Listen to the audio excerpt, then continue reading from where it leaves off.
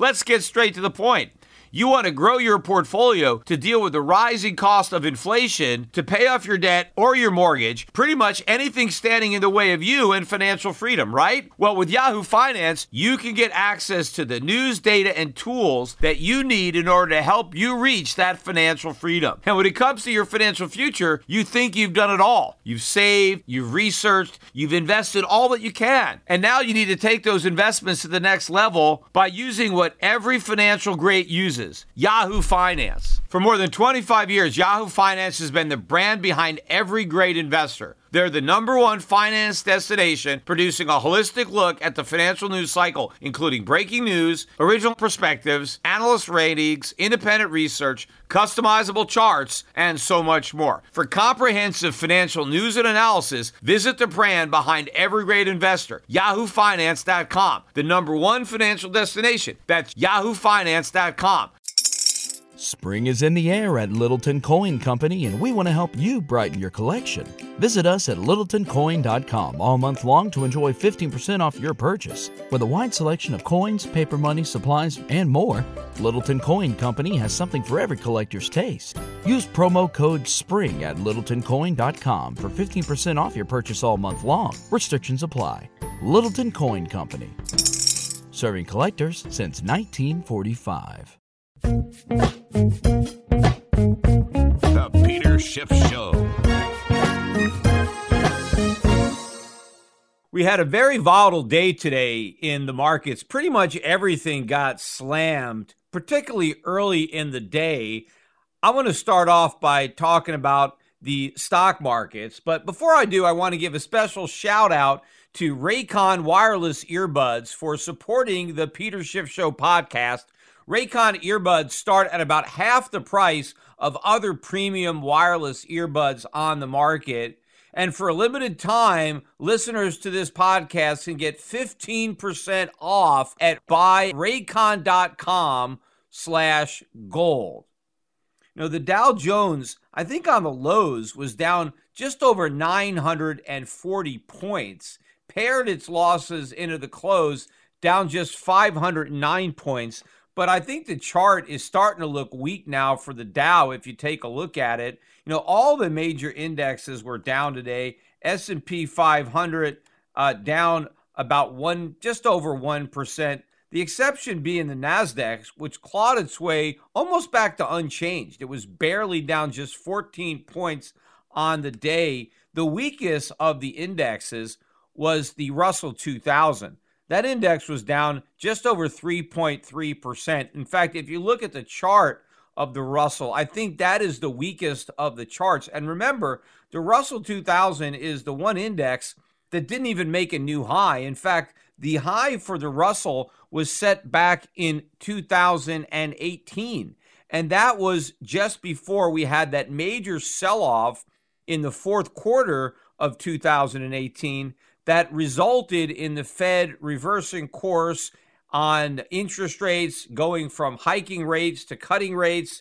It's what laid the foundation for the reversal from quantitative tightening back to quantitative easing. Of course, most of that happened in 2019, but all that began before anybody had ever heard the word COVID-19. Yes, once we got COVID, then all those policies were dramatically expanded, but it all began with the sell-off that we had in the fourth quarter of 2018, and that is when the Russell 2000 made its high. And of course, that is the index that is most sensitive to the U.S. economy, right? The domestic economy.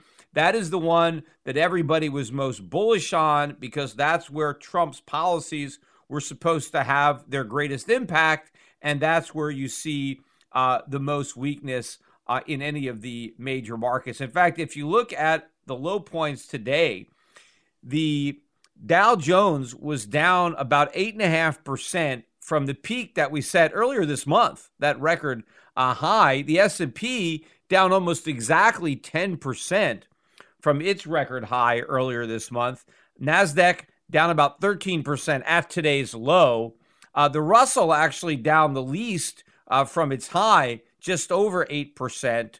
But again, it didn't have as big a rally. So the fact that it fell pretty much almost the same as the Dow, but didn't rally as much as the Dow, it really underscores the weakness that underlies that market. Now, there's a lot of reasons that were attributed to the decline today in the market. Now, one of them, I think, was the resurgence of some COVID-19 cases in the UK. And that really kind of shined a light on the idea that the reopening of the world's economy may not come off as planned. Maybe some of these businesses that have reopened are going to reshut. So I think there was some more gloom and doom on the economic outlook, which is probably why the stocks that are economically sensitive to what's happening in the real economy were among the biggest losers. In fact, the stocks that people were buying again, some of the stocks that were positive today were the COVID stocks, the stay-at-home, work-from-home stocks. Many of these stocks were actually positive again today. Now, I think what was happening, too, is you probably had some traders who were shorting some of those work-from-home, high-flying bubble stocks and buying some of the reopening stocks, looking to balance out that long-short portfolio. And I think they were unwinding some of those positions as a lot of the bloom was coming off the economic rose of this recovery. Now, you also had stocks that were up, like Oracle made a new high today on the news that it's teaming up with Walmart. Walmart was also up today, bucking the trend. They are now going to be forming a joint venture, TikTok Global, to own the U.S. business that ByteDance owns. So that was supposedly good news for these stocks. Again, who knows? It seems like the White House is giving the go-ahead to this deal, but you never really know because you don't know where Trump stands for sure because he keeps tweeting out all sorts of stuff on this deal. Personally, I hate everything about the precedent that we're setting where you can have a president coercing a company into a shotgun marriage with another company and kind of making this happen and putting so many conditions on what will be approved and what won't be approved. I think this is going to hurt our standing globally, but it also, gives new powers to the government, which at some point will also be used against us in a negative way. And of course, nobody does anything about stopping this. So I think that is one of the reasons that you had this weakness. But also, I think you had the report that came out from Europe. This was a leaked report. FinCEN reported that between 1999 and 2017, the major banks reported, over $2 trillion of transactions that they had to file SARs, which are suspicious activity reports related to potential money laundering. And I think the sheer dollar volume of these reports that were filed during that time span scared investors. And a lot of these European banks got hammered hard. And then when the U.S. markets opened, the U.S. banks fell in addition to that. And personally, I don't think this is a big deal. I think the banks are overpriced. I've been negative on these banks for a long time. And maybe that report coming out was a catalyst to inspire a new wave of selling. But in and of itself, I think it's a meaningless number. I mean, people maybe look at this number and they think, oh my God, there's all this money laundering going on at these banks. Look, none of this is likely actual money laundering. These are reports that the banks are filing because something about a particular transaction raised some type of regulatory red flag that may indicate the potential for money laundering. Not that there's actually any money laundering going on, just that maybe there's a higher probability that there might be than there would be had this red flag not been raised. But all of these red flags are basically waving for nothing.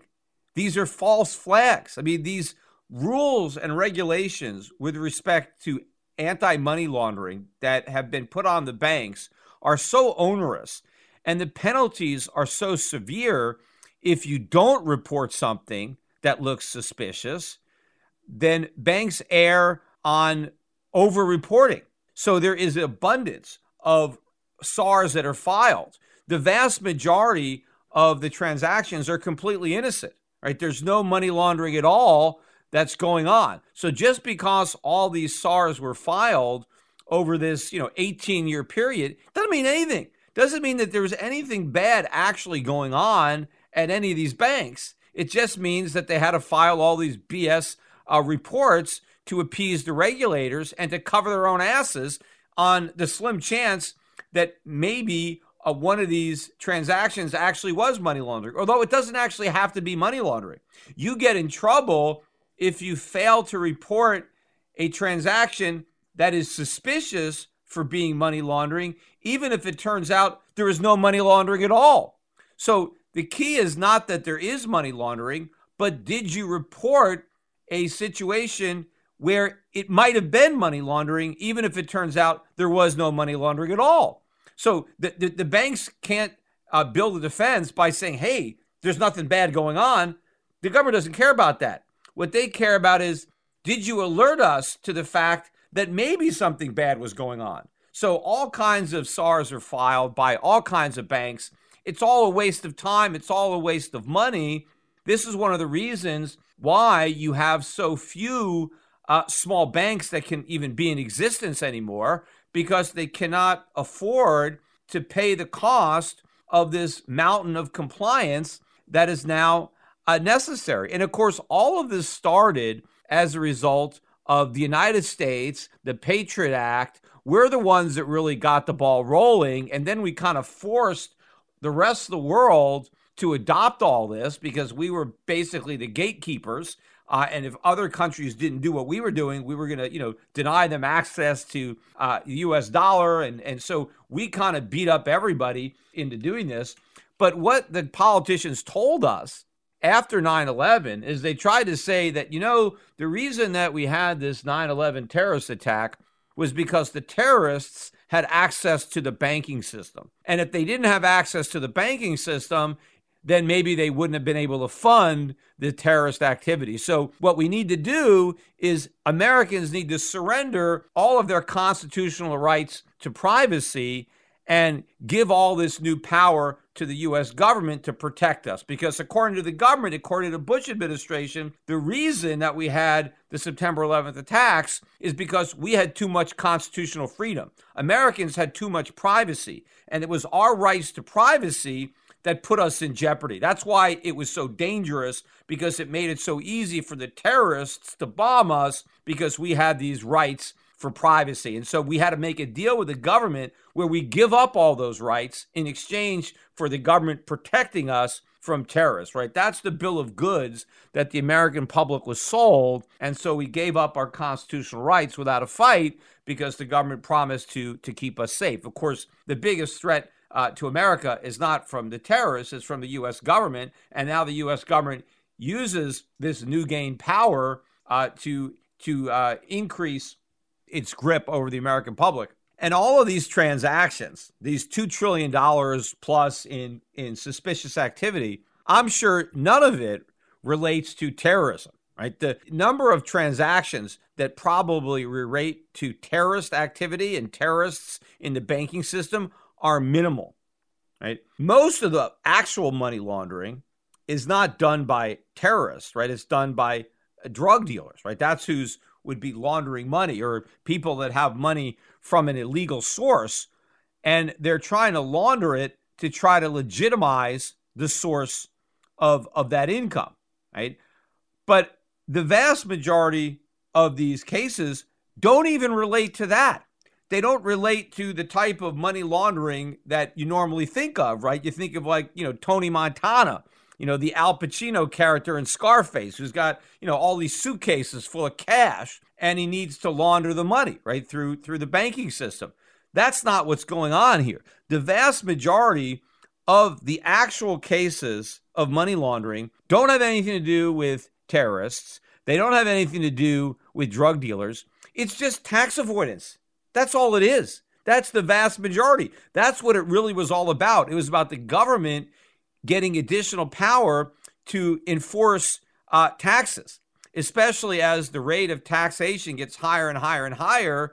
More and more people try to avoid those confiscatory levels of taxes. And so the government wants more and more power to be able to prevent people from avoiding those taxes and using the banking system to do it, and putting the onus on the banks to basically be unpaid tax collectors. The drug dealers, they don't even mind paying taxes. It's not about avoiding taxes. They're totally happy to pay the taxes on all their drug profits. Their problem is, how do you pay taxes on the drug profits without letting the government know that you're a drug dealer and that your profits are from an illegal source? Because the minute you file your tax return, right, now you've given the government information that it could use against you, even if you don't write in under occupation drug dealer. If you just report, millions of dollars of income, the government's going to be suspicious on where that income came from, right? So you don't want to raise that flag with the government. So what these drug dealers try to do is they try to use the banking system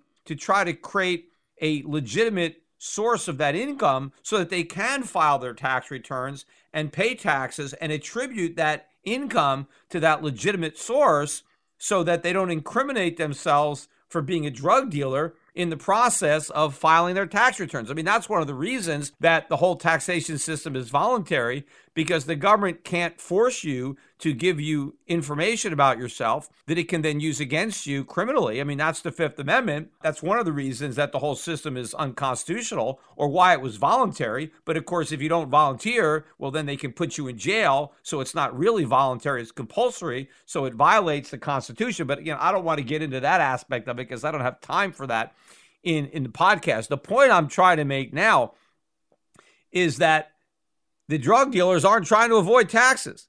They just don't want to get arrested for being drug dealers. And that's real money laundering.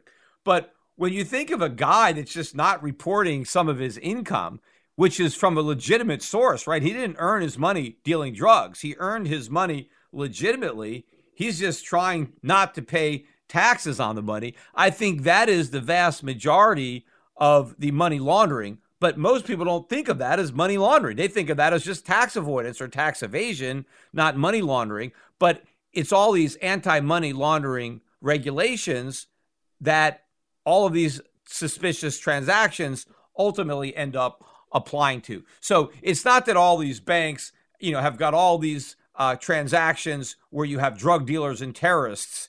No, none of it has to do with that, or tiny, tiny fraction of it. It's mostly transactions that look suspicious, that maybe the person engaged in the transaction is doing something to avoid paying an income tax obligation in some country. So I think it has nothing to do with why the bank stocks were down. I think there are legitimate reasons why bank stocks are going down. That's why I don't own them. I just think this is more noise. And the fact that the banks were so weak in reaction to a report that basically is much ado about nothing just shows you that I'm correct in the underlying weakness of these stocks and why I'm avoiding them and why I'm advising other people to avoid them as well. Just a reminder that today's podcast is sponsored by Raycon earbuds. Raycon is offering 15% off when you buy at buyraycon.com/gold. The only problem I have with my earbuds is half the time I want to use them, my 7-year-old son, Preston, has got them. Ever since we first opened them, we did it together and he learned how to use it, or he figured it out. I have a hard time keeping them away from him. My problem is going to be when my 4-year-old daughter figures out how to use them. But, if a kid can do it, you can do. They're great products. They sound great. They're comfortable to wear. Unlike some of your other wireless options, Raycon earbuds are both stylish and discreet. They've got no dangling wires, no stems to distract anyone during video calls. The company was founded by Ray J, so give it a try. Raycon has a 45-day return-free policy. So if for whatever reason you're not satisfied with your earbuds, just return them and you'll get your money back.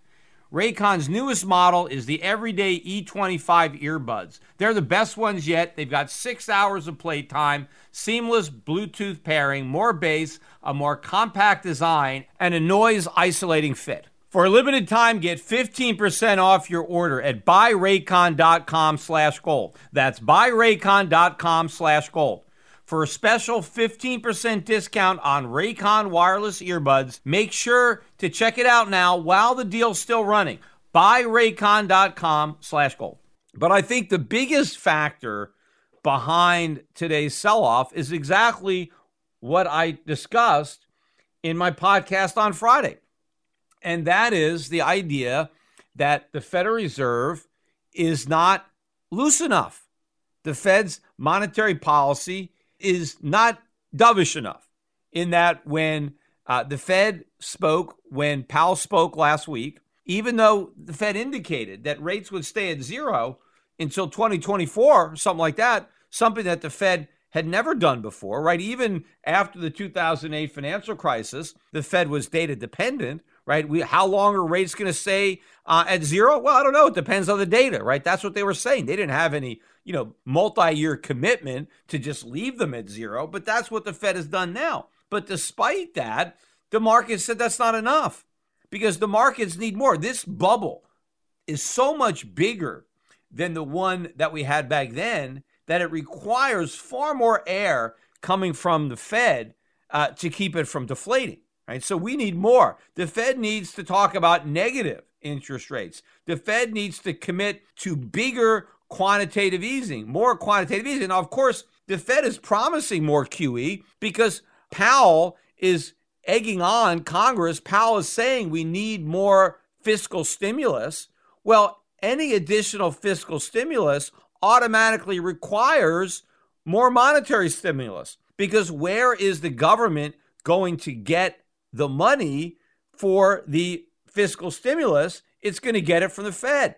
That's what supposedly makes it a stimulus, is that the government is going to run larger deficits. It's going to spend money it doesn't have, or it's going to cut taxes so that it no longer has the revenue to cover some of the spending that it's already doing.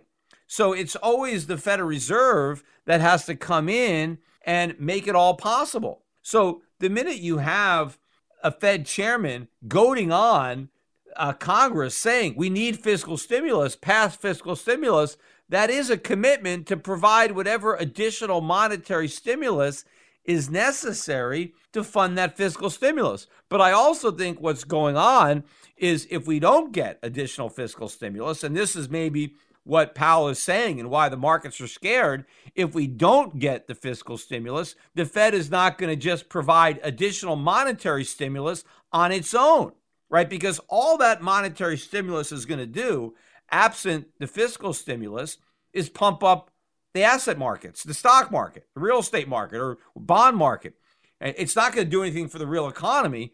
I think the Fed believes that what will help the real economy is the fiscal stimulus. Now, the Fed is wrong. That's not going to help the real economy either. But that might be what these guys think. And so they're holding back on that additional firepower until Congress actually passes something that the president signs. And one of the reasons that this additional fiscal stimulus, and which would necessitate more monetary stimulus, one of the reasons that it's now in jeopardy had to do with the death of Ruth Bader Ginsburg that happened over the weekend. And so in a way, Ruth Bader Ginsburg's death is another factor behind today's sell-off in the stock market. And, despite the recovery at the end of the day, don't let that fool you into thinking that, that's it. And just because the S&P was down 10% at its lows, okay, now it's an official correction. The coast is clear. We can buy the market. To me,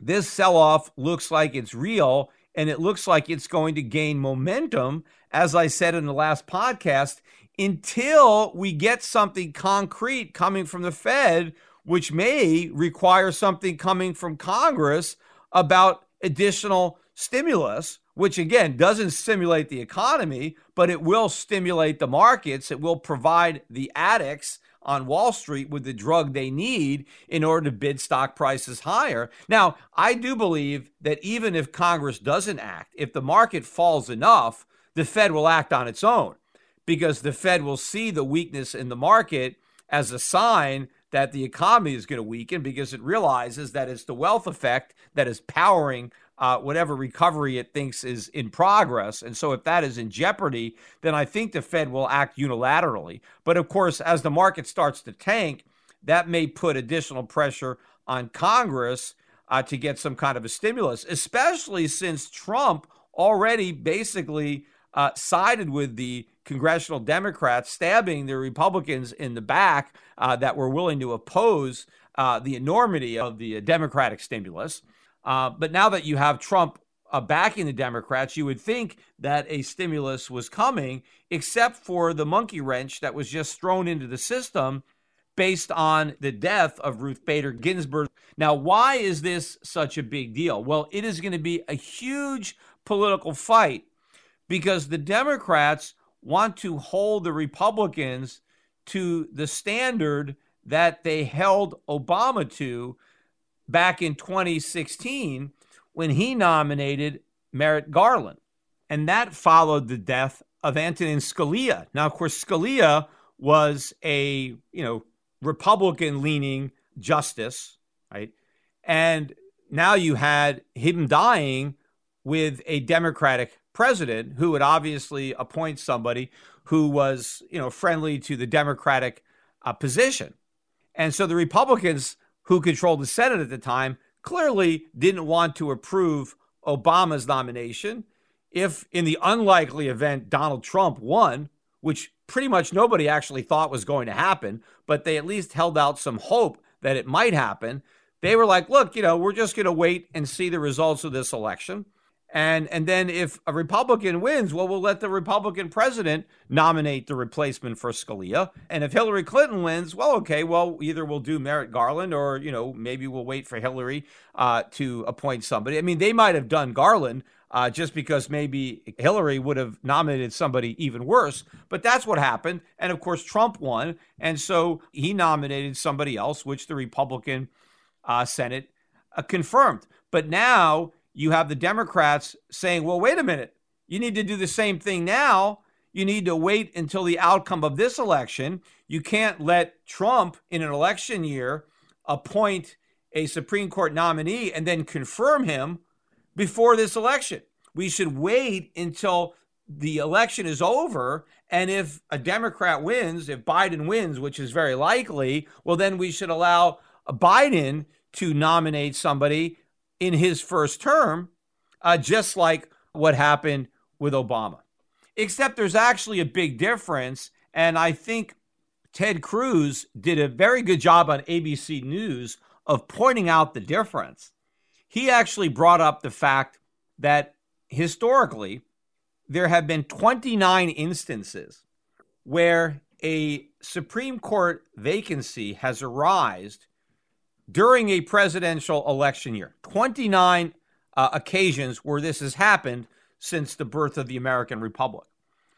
And in 19 of those 29 times, the White House and the Senate were held by the same political party. And in 17 of those 19 circumstances, the nomination was made and confirmed during the election year. Now, of the 29 times, there were 10 occasions where the president and the Senate were of different parties. That's what happened with Merrick Garland.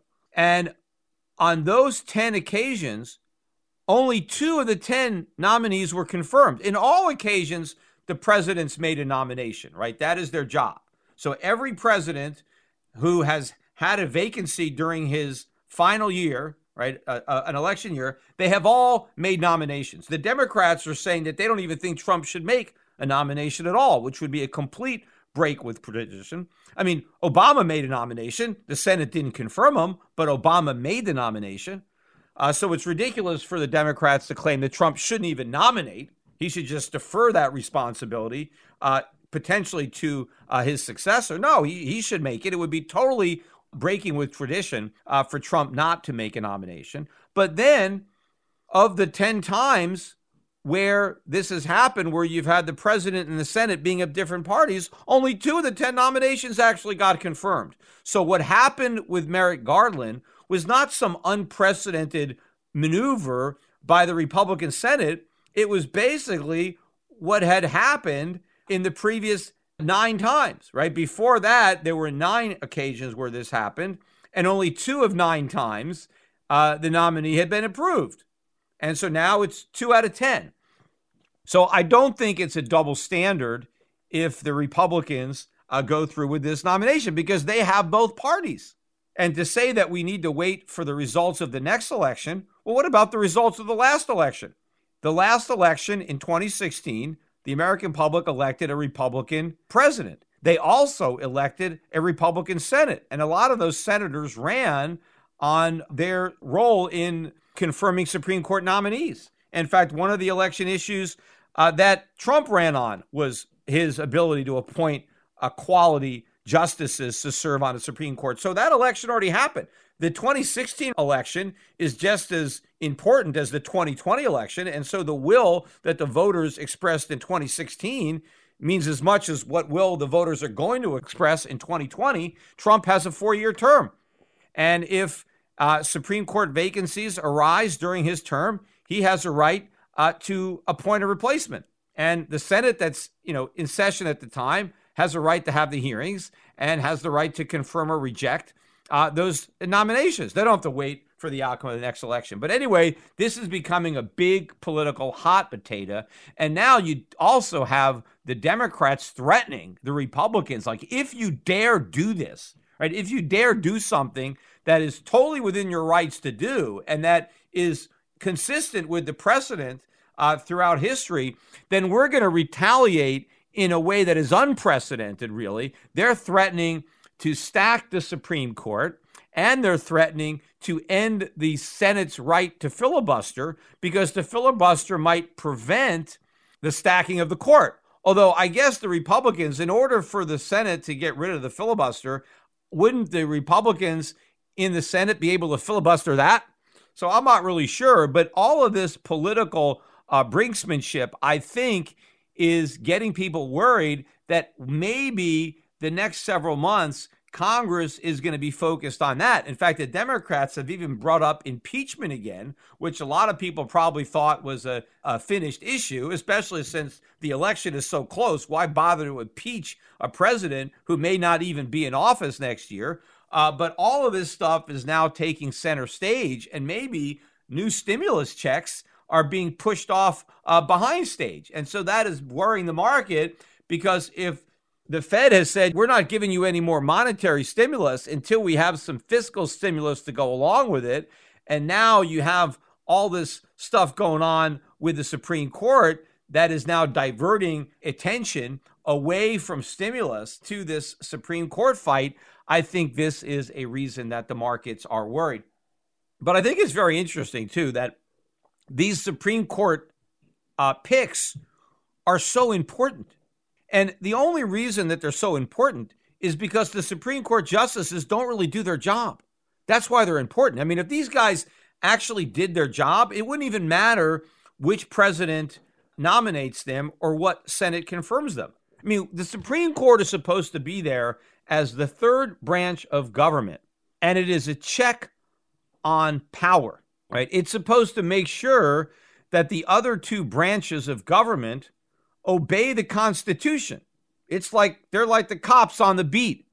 And if laws are passed that are not authorized by the Constitution, they're supposed to be struck down, regardless of the political affiliation of the justices, regardless of whether or not the justices think the laws in question are good or bad, whether they have a benign purpose. That's not their job. Their job is to decide whether or not the law is authorized under the Constitution. But that's not what they do. In fact, now they like to talk about that as being a strict constructionist, right? As if not having a strict construction is legitimate when it's not. Laws are not open to interpretation. The facts might be, but not the laws. The laws have to be applied. Right? My father used to always tell me, and I've joked about this before on the podcast, that the Constitution is not written in Chinese. It does not have to be interpreted. It just has to be applied. You know, there's also a old legal principle called void for vagueness, meaning that any law that is open to interpretation is a vague law. And if it's vague, then it's void, because laws have to be clear. So you know what conduct is lawful and what conduct is unlawful. If it's ambiguous, if it leaves a lot of doubt, well, then it's a void law because you don't know to follow it. The Constitution is not a list of suggestions. These are laws. Now, of course, it's laws that bind the U.S. government. And I think it's interesting that, none of the laws that apply to the citizens are supposedly open for interpretation. Like, we don't have justices or judges to interpret the laws that restrict the conduct of private individuals, right? These are the laws, and the laws have to be enforced. But somehow it's only the laws that apply to the government that are open for interpretation. But what they really want is they don't want the laws to be interpreted. They want the laws to be ignored. And the reason that this appointment is so important to the Democrats is their entire agenda is unconstitutional. Everything the Democrats want to do violates the Constitution. So they don't want justices to enforce the Constitution because they're going to strike down their laws. They want justices who ignore the Constitution. They want justices that share their political ideology so that they will allow any unconstitutional law they pass to stand because it advances that ideology, that agenda. That's why they loved Ruth Bader Ginsburg, because she believed all this nonsense, right? She was a liberal. She thought all these laws were good, and therefore she wanted them to be constitutional. But that's not a good justice. A good justice is supposed to set aside what they think is good or bad and just apply the law. And even if there's a program or a law that they think is good, they need to say, you know what, it's not authorized by the Constitution. So if you want this law, the first thing you have to do is amend the Constitution. There's a process for amending the Constitution, and the government has done it, right? When the government wanted to tax income and they didn't want to apportion it, they had to amend the Constitution in order to have an income tax that was no longer regulated by the apportionment provisions of the Constitution, right? Think about the prohibition, the 18th Amendment, right? The government wanted to ban alcohol throughout the United States, right? You had the temperance movement, became very popular, and they wanted to make it illegal to manufacture, distribute alcoholic beverages in the United States. They didn't just pass a law. They had to amend the Constitution. They had the 18th Amendment. Now, why did they do that? Why didn't they just say it's illegal to drink and to make and distribute alcohol? Because back in 1919, which is when the 18th Amendment was ratified, there was respect for the Constitution. I mean, the American public would have known that law was unconstitutional if they just tried to pass it, right? And of course, Congress knew enough not to even pass it because they knew it was unconstitutional. The president wouldn't have signed it knowing it was unconstitutional. Everybody understood that the Constitution limited the power of the government. And so in order for the government to do something that was not expressly authorized by the Constitution, they had to amend it. And then after they amended it, they passed a new law pursuant to that amendment. Now, eventually that amendment was repealed in 1933, but why'd they even bother doing that? Because as far as everybody is concerned today, there's nothing that stops the U.S. government, if they wanted to, from passing a law making it illegal to distribute or consume alcohol. I mean, what would stop them? I mean, nothing. Because we do the same thing with marijuana. The U.S. government says it's illegal to sell marijuana or use marijuana. Well, how is that different than alcohol or, cocaine or heroin, any of these drugs? There's nothing in the Constitution that gives the government the authority to prohibit any of this. So if the government wanted to make it illegal, right, to use or produce or distribute narcotics, they would have to amend the Constitution just the way they amended the Constitution to prohibit alcohol. So why aren't they doing that? Right? I mean, the Constitution didn't change. It's the same Constitution now that we had back then. What changed is the attitude.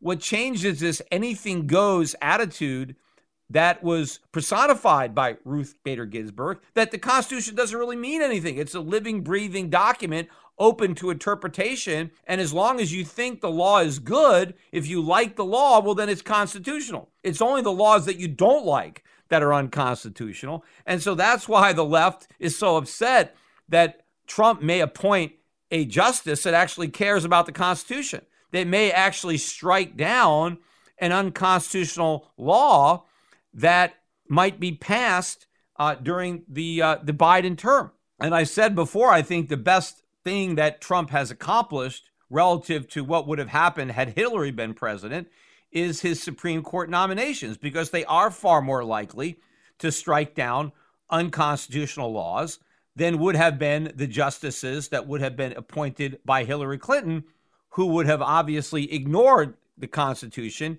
in order to allow the left-wing socialist agenda to continue to advance.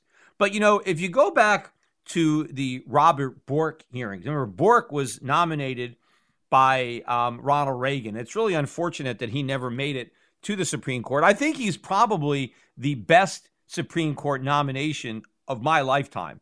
And it's too bad he didn't make it. But of course, he had to backtrack on quite a bit of what he had written, even in the hearings, to be considered, because he understood the Constitution.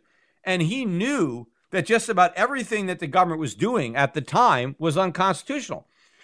But what Bork said, and I think is basically the way the so-called strict constructionists look at it today, and they present themselves today, is he said that if he was on the Supreme Court, he would not vote to strike down all of the unconstitutional stuff that the government was already doing, that it would be very disruptive to now declare unconstitutional programs, laws that had been in effect for a long time.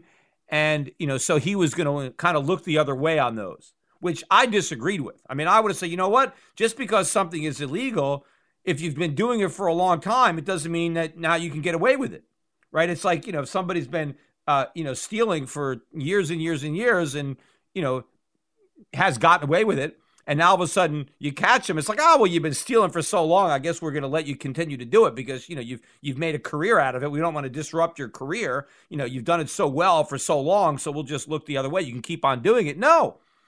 Once you actually determine that they've been getting away with a crime, it's put a stop to it. Okay, you did it in the past, but you're not doing it in the future. So I really would like to see rolling back these unconstitutional laws. But what Bork said, though, was that in the future, if Congress wants to impose something new, a brand new law that it hasn't been doing in the past, that may have been allowed with Supreme Court justices that didn't understand or enforce the Constitution, then he would draw the line. So if the government had some new program, some new law that violated the Constitution, that he would have no problem striking down because it was something new and it wouldn't be very disruptive. It would just disrupt the political movement for this new program. And I think that is the same mentality that a lot of these other justices actually have. They're not going to go back and eliminate all these unconstitutional laws that we've been living with. But if the Democrats come up with some new socialized medicine, Green New Deal, right, all kind of crazy stuff that has never been done before, that's also unconstitutional. If you have some decent Supreme Court justices in place at the time, they will strike those laws down. And so that's what the Democrats don't want. That's what the Republicans do want. That may be the last remaining firewall that stands between America and complete socialism. The left-wing agenda, even if the Democrats take the House, take the Senate, and take the White House, they still have to get their laws through the Supreme Court. And if you have a Supreme Court that is dominated by guys that actually care about the Constitution, understand what it means, and are prepared to actually live up to their responsibilities and apply the Constitution and enforce it against the government, then the Democrats are worried. I mean, I think personally of the three branches of government, the branch that has failed the American public the most is the Supreme Court. The Supreme Court could have stopped all this nonsense. All these unconstitutional programs could have been struck down. And, these guys are appointed for life. So they shouldn't worry about the consequences of being unpopular. There's a lot of Republicans I know that vote for these popular programs that they probably know are unconstitutional, and they know that they're bad, but they're afraid politically to come out against them because they don't want to be the party pooper. They don't want to be the stingy Republican who's denying all this great free stuff. And it would be nice if they could count on the Supreme Court to have their back, because that way they can kind of vote for this stuff knowing it's unconstitutional, where the Supreme Court will take the heat for them because they can strike it down. And then they can say, look, I tried, I voted for it, but it's unconstitutional, and so we can't have it. And the Supreme Court justices don't have to worry. They're not up for re-election. That's one of the reasons that they have lifetime appointments. So once they're on the bench, they are no longer influenced by politics. They're no longer influenced by what's popular. But, this happened. A lot of this unconstitutional stuff of the New Deal, came into being because the Supreme Court was shown to be unpopular. In fact, it was actually shown to be very unpopular when they struck down the income tax, because they said, oh, yeah, you're in the pockets of the rich. Of course, now the income tax is picking the pockets of the poor and the middle class. But during the 1930s, much of the Roosevelt New Deal was getting struck down by the Supreme Court. And the Supreme Court was taking the heat. There was a lot of criticism of the Supreme Court. The Supreme Court was doing its job. And then what happened was Roosevelt threatened to pack the court. Back then, he was going to appoint ringers, people to sit on the Supreme Court who would basically ignore the Constitution and outvote the people that were trying to apply the Constitution. And it was that political pressure that ultimately led the Supreme Court justices, I think, to look the other way and to allow some of this unconstitutional stuff in anyway, just to preserve the court. Because obviously, if Roosevelt actually packed it, it would have, looked even more ridiculous, questioning the legitimacy of the court.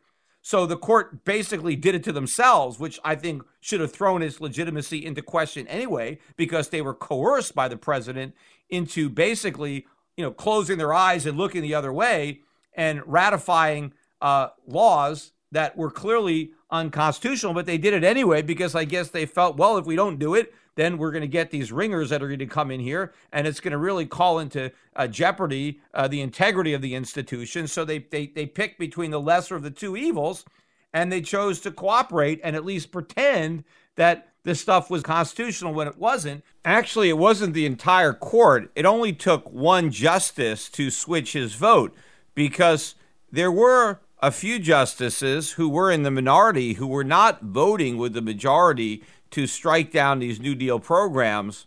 And so it took one justice to switch his vote and now not to vote with the justices who were rightly striking down these New Deal laws and to side with the justices who were allowing them. Again, it was a depression. The public wanted these programs, and the Supreme Court felt bad in actually doing its job and denying the public what it wanted. But, there were some justices that were looking the other way.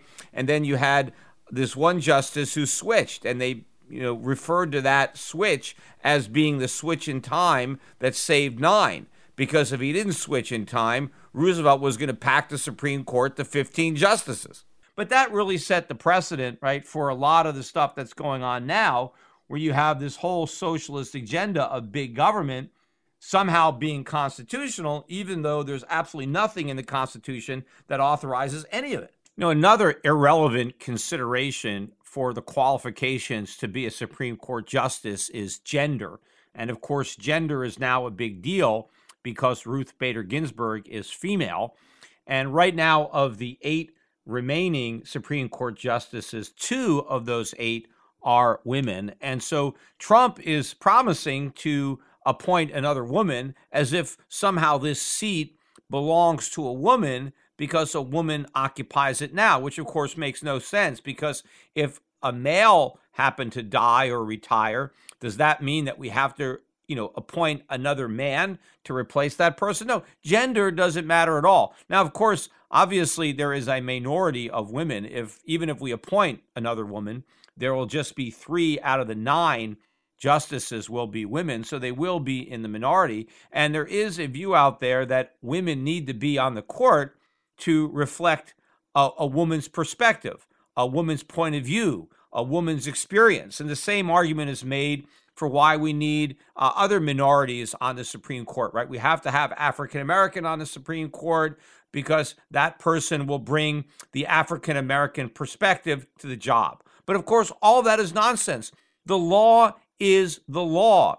If the Supreme Court justices were doing their job and just applying the Constitution to the government and forcing the government to live within the bounds of the Constitution, then their personal experiences would be irrelevant. Their preferences would be irrelevant. Doesn't matter what gender they are. Doesn't matter what ethnicity they are, what religion they are. All they're there to do is enforce the law, regardless of their personal beliefs or how their beliefs may have been molded by the way they were raised, by their culture or their religious beliefs or anything else. The law is the law, regardless of any of that stuff.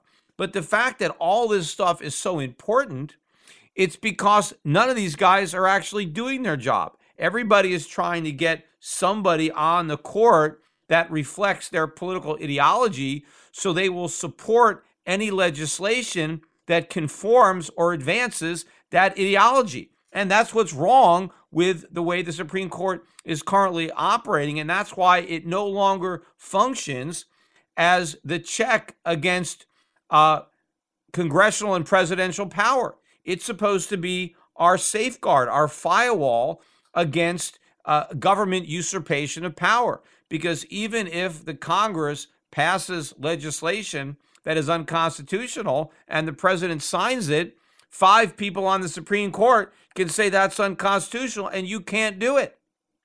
But if we're putting political lackeys on the court who are there to rubber stamp political agendas, not enforce the Constitution, then we've lost that branch of government. In fact, it may as well not even exist, and we no longer have that check against government power, and therefore we no longer have the protection that the framers intended the Supreme Court to provide us with. Anyway, I want to circle back to the markets because I talked about the stock markets, but I didn't talk about any of the other markets. So pretty much everything got whacked. All the foreign currencies were down today. The dollar was strong. Initially, the yen was the only currency that was positive. I think by the end of the day, it went slightly negative. Remember, the yen is a safe haven currency, and a lot of people buy the yen when everything is going down. And so the yen was strong earlier in the day and was strong against all the other currencies. The strength in the dollar relative to other fiat currencies also helped push down gold. At one point, gold prices were down better than $60. We were down below 1900 intraday. Gold started out strong last night. The dollar started out weak. So it all reversed when we got this big sell-off in the equity markets. Gold ended up settling, though, back above 1900. I think it's about 1912 as I'm recording this podcast, though silver really took it on the shin today. I mean, at one point, silver was down better than 10% on the day. I think it ended up closing off about 8%, down over $2. So a lot of volatility in silver. But don't worry if you're in the silver market. This is just a buying opportunity for you. Unlike the stock market charts, which I say are looking pretty weak, the silver chart is looking very, very strong. And this pullback is actually a welcome correction in this silver bull market. We're almost down to the trend line for the uptrend. I mean, we actually could go down another $1 or $2 to get to that trend line. But I think silver is a great buy on this pullback. Again, the idea that we're not going to get new stimulus, which is weighing on stocks, is also weighing on gold and silver, right? Because it's the stimulus that is driving the gold and silver market. But I think these are very different animals here. The stock market is a bubble and needs massive amounts of stimulus in order to sustain itself. Gold and silver are not in bubbles. In fact, gold and silver are undervalued. And gold and silver should already be higher based on all the stimulus that has already taken place in the past. Forget about the stimulus that's going to take place in the future. And the Fed is not threatening to take away any of that future stimulus. The market is just worried that they're just not going to up the dosage of the stimulus. But the dosage that we already have is more than enough to justify metal prices, gold and silver prices, that are significantly higher than they are right now. So while both the stock market and the metal market are being fueled by monetary policy, the stock market is already way ahead of that policy, and the gold and silver market is way behind. So we need a big move up in gold and silver to catch up to where the stock market already is. So this is just a bunch of noise for gold and silver. These are opportunities to buy, to add to your positions. And this is where some of the weaker players who just kind of, get into the market are flushed out of the market. It's all healthy. It's all part of this bull market that is, I think, early in its life cycle and will continue for a long time. So take advantage of what's going on in gold and silver. In the physical market, you can go to Shift Gold to buy some for delivery.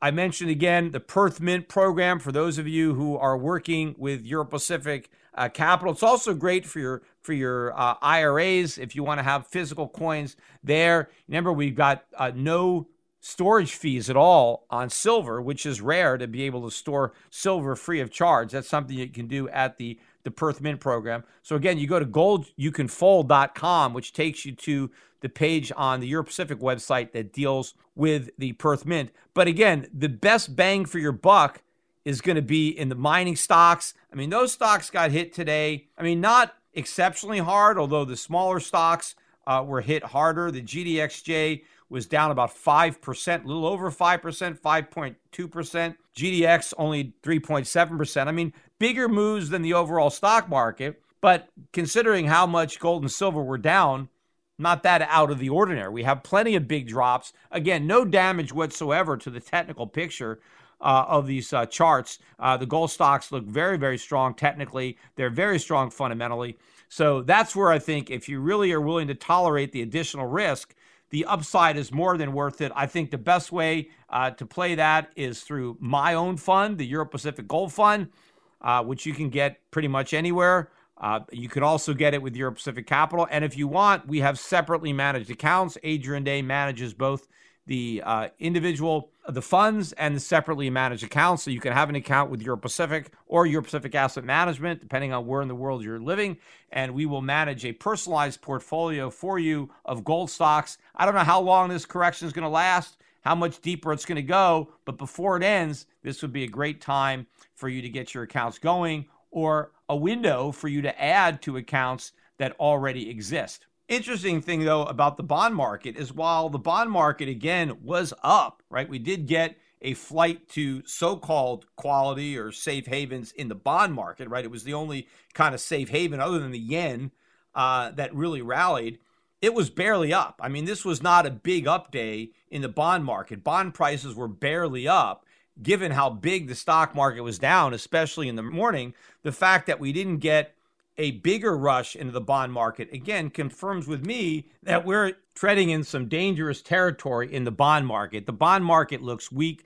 I think long-term interest rates are headed higher, and that is going to be very problematic for both the U.S. economy and the stock market. But, I want to finish up the podcast by reaching out to people who are in the business of the brokerage business, financial services, licensed people who have been doing this for a while, because I really need to hire more people to work for me at Euro Pacific Asset Management in Puerto Rico.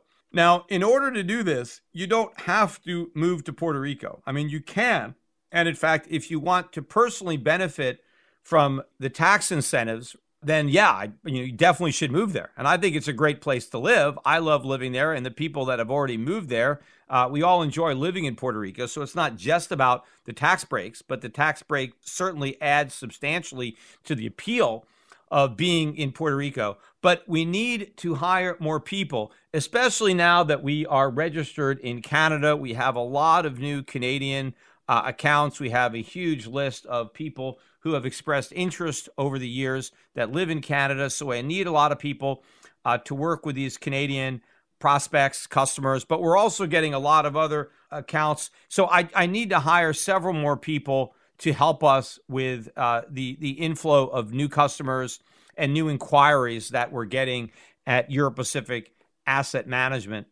So you can submit the resumes to Shift Radio if you're interested in doing this. And again, you have two opportunities to do this. You can move to Puerto Rico Right? And again, you don't have to move to Puerto Rico right away, but if you move to Puerto Rico, that's great. But given the fact that even my guys in Puerto Rico now tend to be working from home, I guess if you're going to work from home, it doesn't really matter where your home is. So if you don't want to move, you can stay right where you are. As long as you have an internet connection and a phone, you can work from your home in any of the 50 states. You don't have to be in Puerto Rico to join the team. In fact, for a long time to work at Europe Pacific Capital, we only had maybe a half a dozen offices. And I had a lot of people that wanted to work for me. And it was always like, well, I don't have an office in your area. And most people were reluctant to move. But I think now the brokerage industry is moving in the direction, and maybe the compliance and the regulation will move with us to allow and make it easier for more reps to work from home, opening up opportunities for people to work with me who don't necessarily live close to one of the locations where we happen to have a branch office. But ideally, the candidate to work at Europe Pacific Asset Management is somebody who is very familiar with my philosophy, with my strategy, who believes in it, and then who could do a good job of explaining it to other prospects. It's mostly a relationship management job. We're going to do all the portfolio management ourselves. And we can also customize portfolios. So it's not like we can only service clients who want to invest outside the United States. We're perfectly capable of managing domestic portfolios to the extent that you have a client base now that wants to invest in the U.S., that wants to buy U.S. stocks and bonds. We can manage those portfolios for them. Certainly, we would encourage them to integrate our strategy into those portfolios so that they have some exposure outside the U.S. dollar, so that they have exposure to precious metals, but they don't have to. But as far as the clients that would be introduced to you through an association with me, these clients specifically want that exposure. That's why they're in my database. That's why they're contacting me, reaching out to me. And that's why I need additional personnel to help follow up on those inquiries, open up these accounts, and help maintain these customer relationships with a high degree of personal service. Anyway, that's it for today. I could end up doing quite a few more podcasts this week if we end up getting the type of volatility that it looks like we may have.